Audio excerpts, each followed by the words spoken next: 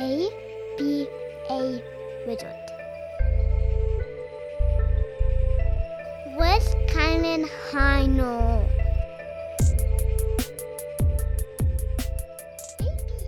Welcome to today's episode of ABA Wizard. We have Brandon Perez with us to discuss his recent publication in the Journal of Applied Behavior Analysis titled An Extension of Commonly Used Toilet Training Procedures to Children with Autism Spectrum Disorder. I know we're all excited to learn more about toilet training procedures, but first, I would like to introduce our guest. So Brandon is a fifth-year doctoral student in behavior analysis at the University of Florida, studying under the advisement of Dr. Timothy Vollmer. He received his bachelor's degree from the University of Florida in 2013, worked for a few years at a local clinic as a BCABA, and then he began his doctoral program in 2016. And so on his track to getting his doctoral degree, he has received his master's degree, and he became a BCBA in 2019. So his primary research interests are toilet training, functional analysis, and treatment of problem behavior for individuals with intellectual and developmental disabilities. So Brandon, thank you so much for being on our show today.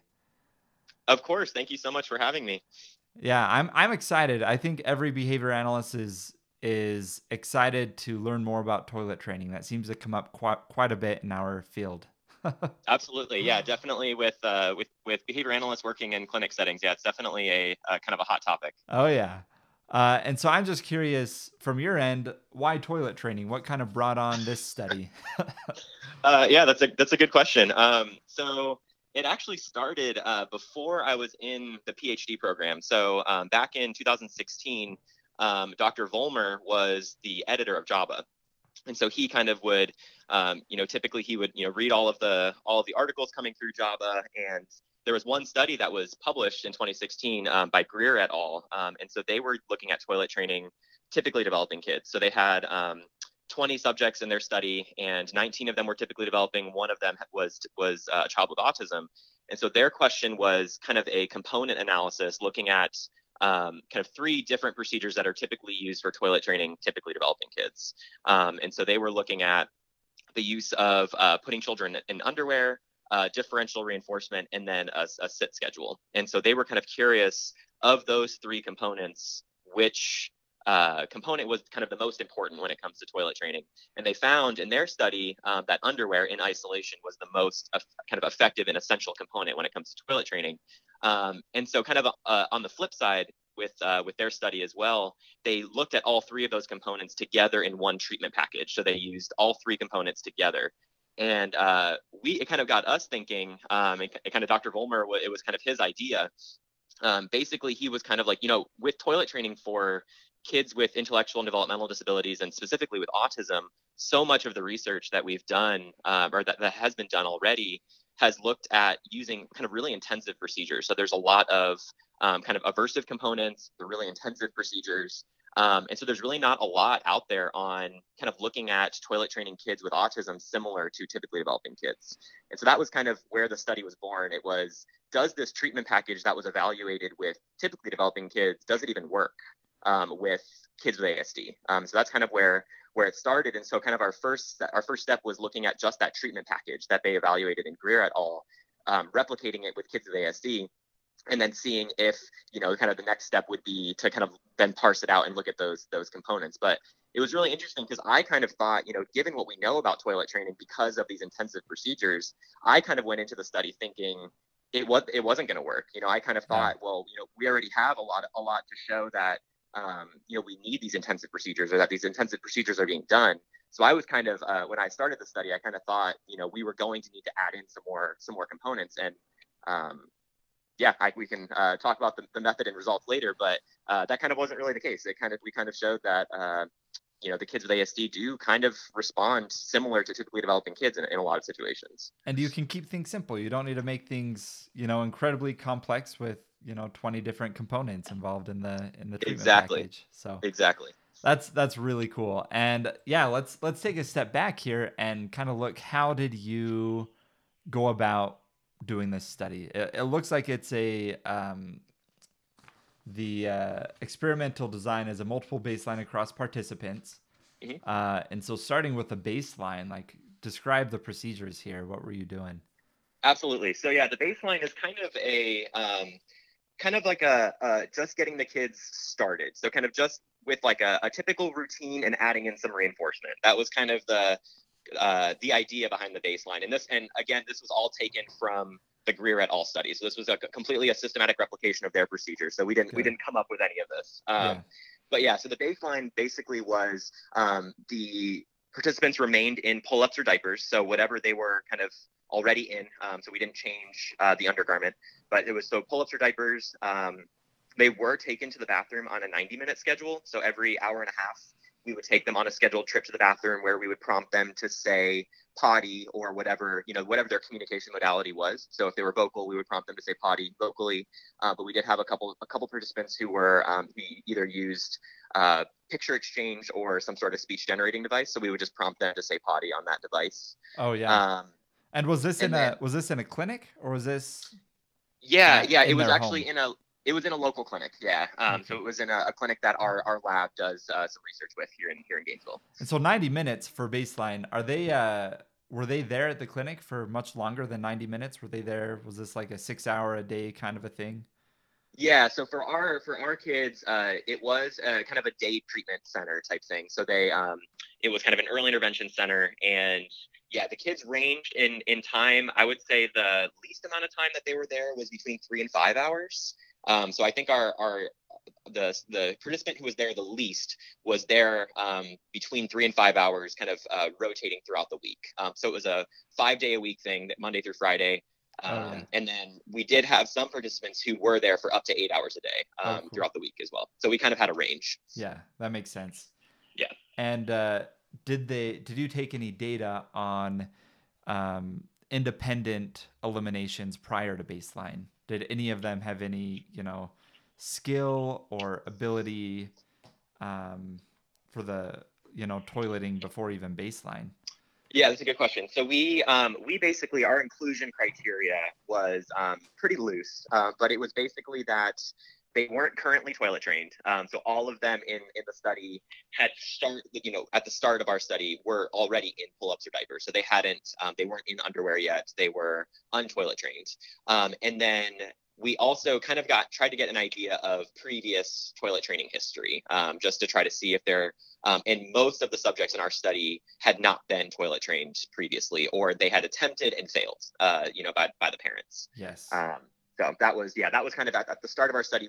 They reached out to us saying, this child is ready to be toilet trained. Are you willing to take them as a participant in your study? Very cool.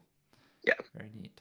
And so did we discuss all aspects of the baseline phase there, or was there more to it than that? There's a couple more things here. So in addition to the 90-minute sit schedule, we would do dry checks every 30 minutes as well. And then if an appropriate elimination happened on the toilet, we would provide reinforcers. So kind of another layer to the study is at the beginning of every week, we would do a preference assessment for leisure items for toys, and then as well as a preference assessment for edible items. And then the top 2 items in each of those assessments would be restricted for toilet training only. Got it. And so if they did have an appropriate elimination on the toilet in baseline, they were provided with those preferred items. Very cool. So even during baseline, there was some learning potential there. Absolutely. Yep. And that'll come up in our results too. Yep. Very cool. And then moving on to the next phase, the general treatment package. What did that look like? Yeah, so the general treatment package was kind of taken from that Greer study where they evaluated the treatment package for a few of their individuals as well. So that kind of the same 3 major components. So instead of pull-ups or diapers at the start of the child's day at the center, they were changed into underwear. So the kind of one-to-one behavioral therapist that was working with them would change them into underwear. They would now, instead of a 90-minute sit schedule, they were taken to the bathroom every 30 minutes. So it became a 30-minute sit schedule, as well as those 30-minute dry checks. And then this is kind of where the differential reinforcement came in. So as in baseline, reinforcers were provided for eliminations only. Now the children would get a preferred item for appropriate eliminations and for remaining dry during those dry checks. Very cool. And that's it? Yeah, that's it for the general treatment package. Oh my goodness, that is so simple. Yeah. Okay, hold on. Let me see if I got this all. So you went, baseline was 90 minutes, sit schedule. This, you lowered it to 30 minutes and they had to sit for 3 minutes. Is that right? That's correct. Yep. And you then did dry checks. How often were the dry checks? 30 minutes. So in treatment, the dry checks occurred when they were taken to the bathroom. Wow. And so that's just the only opportunity where they can earn their preferred item was, if they were dry, if there was an appropriate elimination. And then what other piece am I missing here? I feel like there was something else. So one thing, I guess we haven't really talked about this, is the self-initiations. Yeah. Yeah. So if basically the contingency for self-initiation. So I mentioned that we would prompt them to say potty or whatever at the beginning of every sit trial. So before we would transition them to the bathroom, we would prompt them to say potty. If they independently requested, so unprompted, just at some point in their day, most of these children, I forgot to mention, were just kind of receiving typical early intervention services. So when they were not in the bathroom, they were doing, typical early intervention type work, matching kind of discrete trial, NET type things in their session rooms. And so if at any point they independently requested the bathroom, the therapist would immediately take them to the bathroom, give them an opportunity to sit, give them lots of praise for self-initiating. And then if they did kind of subsequently have an appropriate elimination, then they would get access to those preferred items. That makes sense. So you don't give the preferred item just for the self-initiation. You Correct. give praise for self-initiation, but you don't want to like create a situation where they're going in to sit on the potty every 5 minutes. Exactly. And we did, for one of our participants, we did see that where they just started self-initiating to get to the bathroom to get access, but he would actually eliminate every single time. So we saw kind of a spike in self-initiations because he realized kind of that was how he kind of learned the contingency pretty quickly, that those restricted items were only available when he would go to the bathroom. Wow, smart kid. Mm-hmm. That's awesome. Very cool. And so while you were doing this procedure, like this is simple. I mean, this is something that like, you could write on a single paged paper and a parent could follow without like any like specific training. Like this is some simple stuff. What results did you see just with this first treatment package? Yeah, absolutely.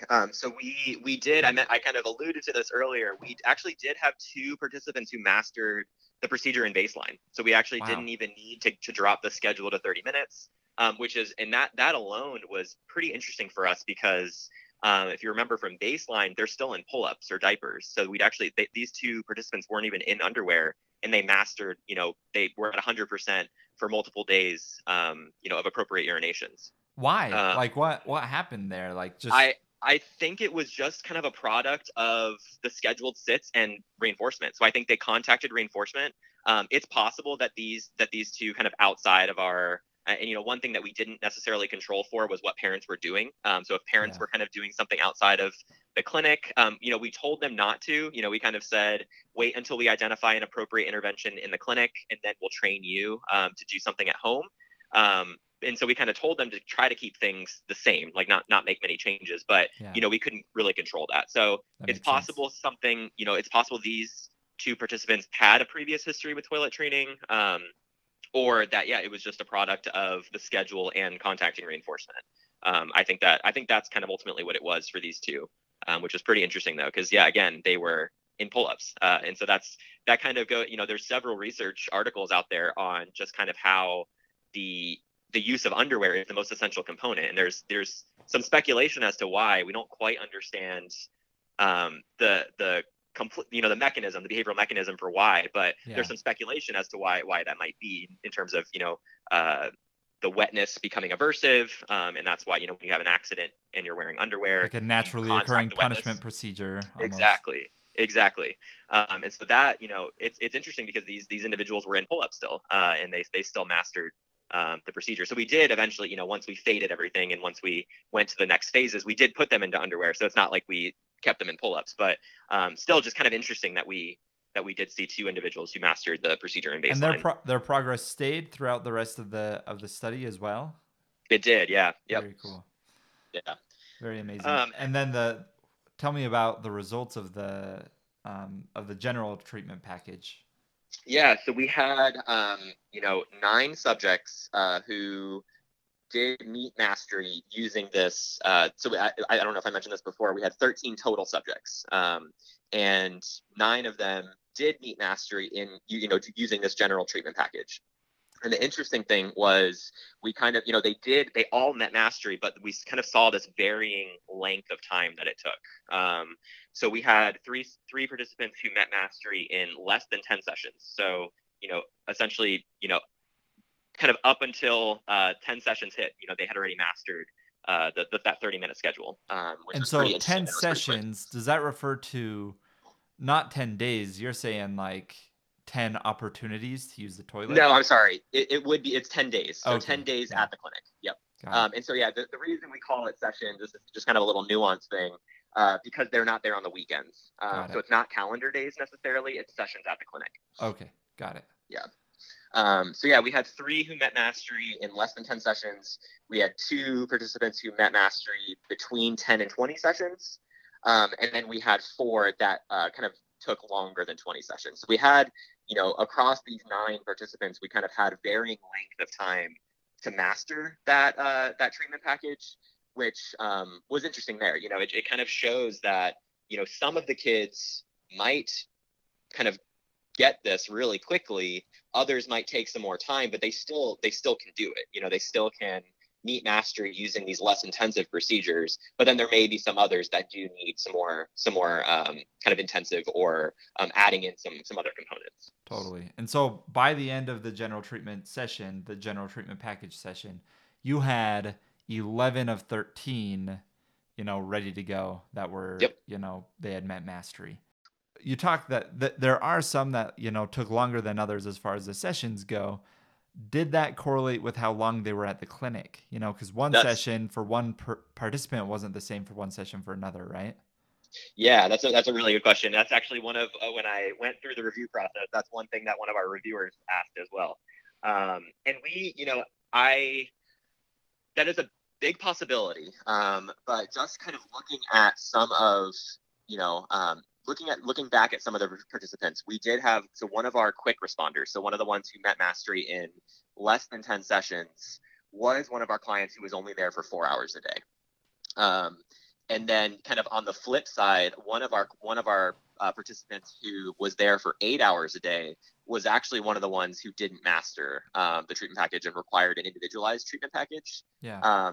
So just kind of looking at those 2 extremes, I don't think that it was that easy, in terms of number of hours at the center being an indicator of being a quicker responder. Got yeah. It. Okay. Very good answer there. Now, let's talk about these other 2 individuals that, this treatment package was not sufficient alone. What did you do for them? Yeah, so we kind of created our own little, we just call it our individualized treatment package. So what we did first was we looked back at least 10 sessions of toilet training data.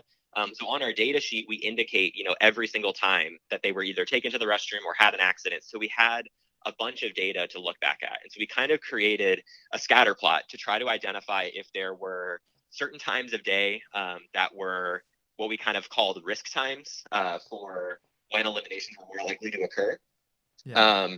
And so we did kind of find some risk times for one of those participants. So for Edward in our study, we identified that kind of right after lunch, he was a lot more likely to have an accident. And so what we did for him was create a denser sit schedule around those times. So I think it was either from 12 to 2 or 12 to 1 and 1 to 2 or something like that. We essentially just made a denser schedule. So instead of the 30-minute sit schedule in the general treatment package, we dropped it down to a 15-minute schedule. So every 15 minutes he was taken to the restroom. And then later on, so that actually still wasn't effective for him. So we just reduced the 15 minutes completely across his entire day. So rather than just those risk times, we just made it a 15-minute schedule across his day. and that actually still wasn't effective. So for him, we actually ended up using a toddler potty chair as well. And that's what we did with our other subject that required this individualized treatment package, Audrey. We identified for her that she typically had her accidents on the transition to the bathroom. So for her, what we ended up doing was dropping it down to a 15-minute schedule and using the toddler potty chair kind of to eliminate the transitions to the bathroom. So the toddler potty chair was kind of set up right next to her in her session room, right next to her table that she was typically doing her work. And we just kind of eliminated the transitions to the bathroom, and that was kind of what was needed. And she immediately acquired or started engaging in a lot more appropriate urinations and kind of mastered the schedule. We were able to kind of thin out and fade out the schedule as well as the potty chair, and had her transitioning back to the actual bathroom. Whereas for Edward, it was kind of a different story. So the interesting thing about Edward, we saw, even in the treatment package, we saw an increase in appropriate urinations. So in baseline, he had no appropriate urinations at all. So he was at 0. Yeah. And then once we implemented the treatment package, we saw an increase. It was just highly variable. So we kind of saw, he was intermittently having an appropriate urination in the bathroom, but would also have some accidents. And so it was just highly variable. And it was kind of the same pattern across all of these phases. So the treatment package, the individualized treatment package with the risk times, the potty chair, if you just look at kind of his data in its entirety, there's really no change from treatment to the end of, essentially what we attempted with him. So kind of I kind of say this a lot, but out of the study, we were able to effectively toilet train 12 out of the 13 participants. So Edward was the only one that we were unable to toilet train. And then for him, essentially kind of outside of this study, we had him go through one of those more intensive protocols. So the LeBlanc study, with kind of the more intensive procedures, we had him go through that, and we saw a little bit of success with him, but we ended up kind of resetting with him. So even after we attempted the LeBlanc protocol, he still wasn't consistently having only appropriate urinations. We were still having some accidents. So we ended up pausing for him for a few months and then resuming. And then we finally, he is toilet trained today. Oh, that's amazing. Yeah. That's after a little bit longer, but yeah, just kind of in the context of this study, we were unable to toilet train him. That's really cool that 11 of 13, I think that right there, that's a very powerful number there to say the simple intervention is effective, the simple treatment package, and 12 of 13 by the end of the study, and 13 for 13 today. So that's good. And I do want to get your take on this. So they're sitting every 30 minutes. Mm-hmm. Was there in this study a plan to fade that somehow? A plan to, did you by the end of the study stop prompting a 30-minute sit, or mm-hmm. is there an intervention in place to be able to do that? Yeah. So for the participants who met mastery, we kind of the final phase for all of these participants was this extension phase, and essentially that was just schedule and reinforcement thinning. And so that was something that in the Greer study, so that's kind of another reason why this is a systematic replication. They didn't really describe their fading process, and just in communication with them, they kind of did something very similar to what we did. Yeah. So we ended up just kind of describing what we did, even though it wasn't really the purpose of the study. Yeah. But yeah, so we essentially once a subject mastered the 30-minute schedule, we probed the kind of essentially the baseline schedule. So we probed a 90-minute sit, just to see if we had to fade more slowly. And so for some participants, that jump from 30 to 90 was totally fine. So they didn't need to fade more slowly. Whereas for some participants, once we increased to that 90, they started to have some more accidents again. And so we faded more slowly up to a 90-minute schedule. So for most of them, we got to a 90-minute schedule, and then we started fading out reinforcement. So we removed the kind of those separate dry techs. We started providing reinforcers for eliminations only, rather than providing them for being dry as well. The next phase was only providing praise, so they no longer received tangible reinforcement. And then the final phase for some participants, we actually probed just self-initiations only. So we removed a schedule completely. And we did have some participants who they kind of remained continent. So even with the removal of the schedule, they just started self-initiating more. And then there were some participants, though, that they weren't necessarily self-initiating as much at that point. And so when we removed the schedule, we either saw an increase in accidents again, or they were just holding it all day. And so we kind of identified that that was really problematic. So for them, we just kept them on we increased the schedule again. So rather than a 90-minute schedule, we actually increased it to a 2-hour schedule, kind of to make it more feasible for them to, so that they're still not going to the bathroom as much as they were in the study. So we kind of, for them, concluded at a 2-hour schedule, and then we kind of provided some recommendations to the clinical team and to the families about how to kind of increase those independent requests so that they could eventually fade out the scheduled sits. That makes a lot of sense. Something that I wanted to bring up, we haven't talked about yet, is the age of your participants. Because I know, my understanding is, there's this, like with kids with autism, you don't want to start too young, or like don't start till they're 4. I think you do bring that up. I think you bring that up in the article as well. But your participants, 6 of the 13 were younger than 4. Yep. And so what was that kind of intentional? Were you going for, like, you wanted some younger participants to see how well, you could use these procedures on younger individuals?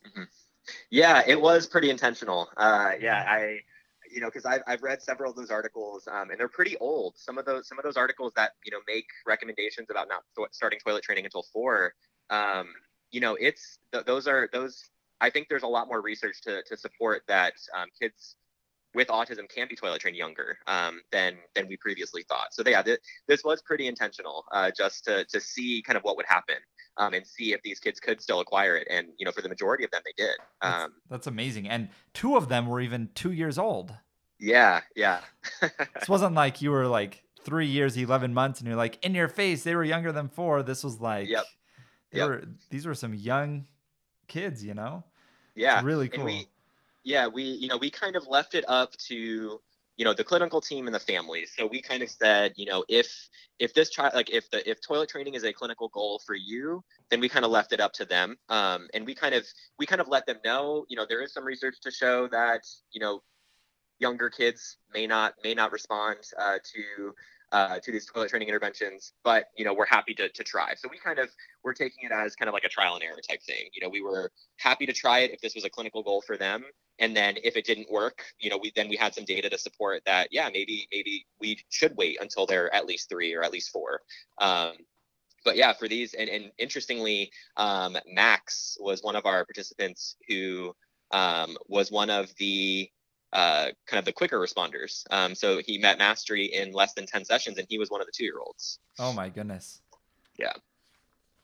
That's fascinating. And that's really impressive. So props to you, Brandon. This is a really fascinating article. I think it's motivating for a lot of us who, have clients with toileting as one of their goals.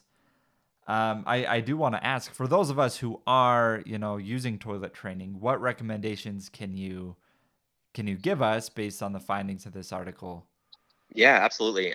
So yeah, I've become pretty passionate about toilet training. I never would have thought that that was the case. But one thing, just kind of, I mentioned this earlier. What we knew about toilet training before this study, and there are a couple others who have done kind of more less intensive procedures, but what we knew about toilet training for kids with ASD prior to this, kind of showed that these kids might require more intensive procedures, things like overcorrection, reprimands. The potty alarm is another kind of component that's often used in toilet training interventions. Yeah. And so I think one kind of takeaway from this study is that kids with autism might respond to toilet training similar to typically developing kids, similar to their typically developing peers.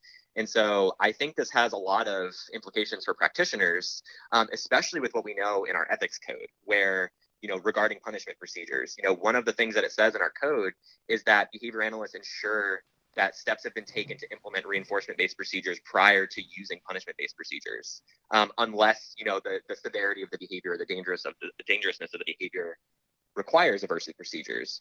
And so I think just given the results of this study, we can toilet train some kids with ASD without using punishment-based procedures. And so I think that's a big finding for us, to show that, we, as practitioners and researchers, if these kids don't require punishment-based procedures, we probably shouldn't use them, right? Yeah. And so I think that kind of gives, for me, in terms of, if I am toilet training children, my go-to now is to try this procedure first. And if it doesn't work, then we resort to some of these more intensive procedures. So that's kind of my approach that I've taken. And then, clinicians that I've worked with, that's kind of what I recommend. But I think that that's kind of a big deal for us in terms of working in clinic settings where toilet training is a huge goal for families, is kind of, that the whole structure of, what procedure am I going to use? Because there's so many options out there. And I think that this article kind of shows that we may, it's probably in our best interest and in the children's best interest to start with these less intensive procedures first and see if they're effective before resorting to those more intensive procedures. Yes, and less intensive, but also I feel like simpler to do. Absolutely. Like, Yep. I think this is really cool and will definitely impact the way that I do toilet training in the future. So thank you. Of course. We do have you have a few other authors on this study. So we have Janelle K. Bacati, Carrie P. Peters, and Timothy R. Vollmer. And so I just wanted to give a shout out to them as well for their contributions here with your study. It seems like you have a really good team with you. We do, yeah. I could not have done this study without the three of them. And I guess to end this, what additional research do you feel like is needed in this area? Yeah, absolutely. So one thing that I didn't mention and that we're kind of pursuing now, we, in this study, our primary dependent variable were appropriate urinations. So that was kind of the primary target behavior. We did measure bowel movements, self-initiations, and bowel movements and self-initiations as well. But they were kind of like a secondary dependent variable in this study. Yeah. So one thing that we're actually looking at is going back and looking at these 13 participants in this study and looking at, monitoring their progress in those secondary dependent variables to see if this is a procedure that's effective to teach those skills as well. So we're actually kind of doing this kind of secondary analysis type, archival analysis type study to kind of see that and see if this procedure is effective for those target behaviors as well. So that's ongoing right now. That's something you guys are working on. Very cool. It is, yeah. And another thing that we looked at that I collected data on is problem behavior. So looking at kind of what does this procedure look like in terms of problem behavior? Because, we speculate, this is a less intensive procedure, probably easier for RBTs or parents to implement. But what does it look like in terms of aversiveness for the child? And so one thing that we actually are kind of embarking on too is comparing this procedure to some of those other more intensive procedures like the LeBlanc protocol. So looking at comparing these two procedures and seeing, it may be possible that the study that we did, it's less intensive, but it takes longer for some kids. We mentioned that there were some participants who took longer than 20 sessions to acquire the skill, which that's kind of a long time to master toilet training, especially if they're still having accidents, frequently.